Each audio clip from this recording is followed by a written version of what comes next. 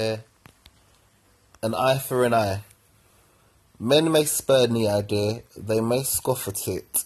The metropolitan press of this country may deride us. Yes, white men may laugh at the idea of Negroes talking about government.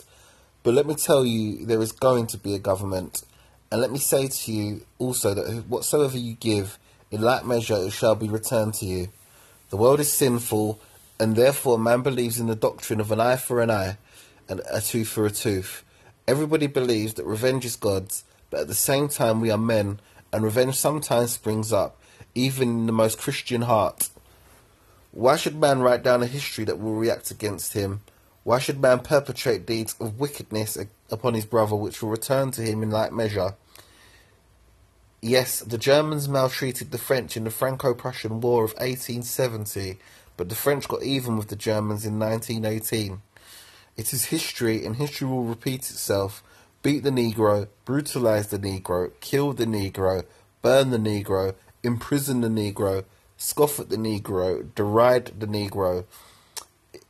It may come back to you one of these fine days, because the supreme destiny of man is in the hands of God.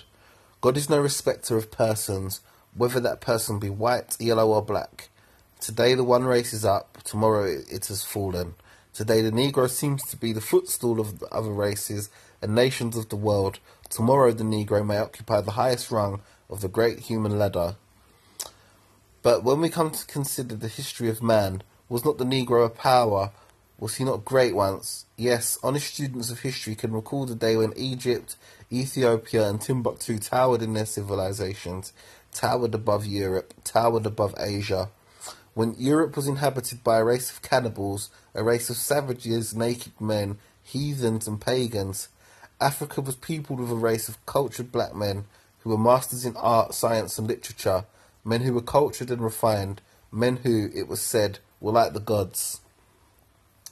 Even the great poets of old sang in beautiful sonnets of the delight it afforded the gods to be in companionship with the Ethiopians. Why then should we lose hope? Black men, you were once great, you shall be great again. Lose not courage, lose not faith, and go forward. The thing to do is to get organised, keep separated, and you'll be exploited, you will be robbed, you will be killed. Get organised, and you will compel the world to respect you.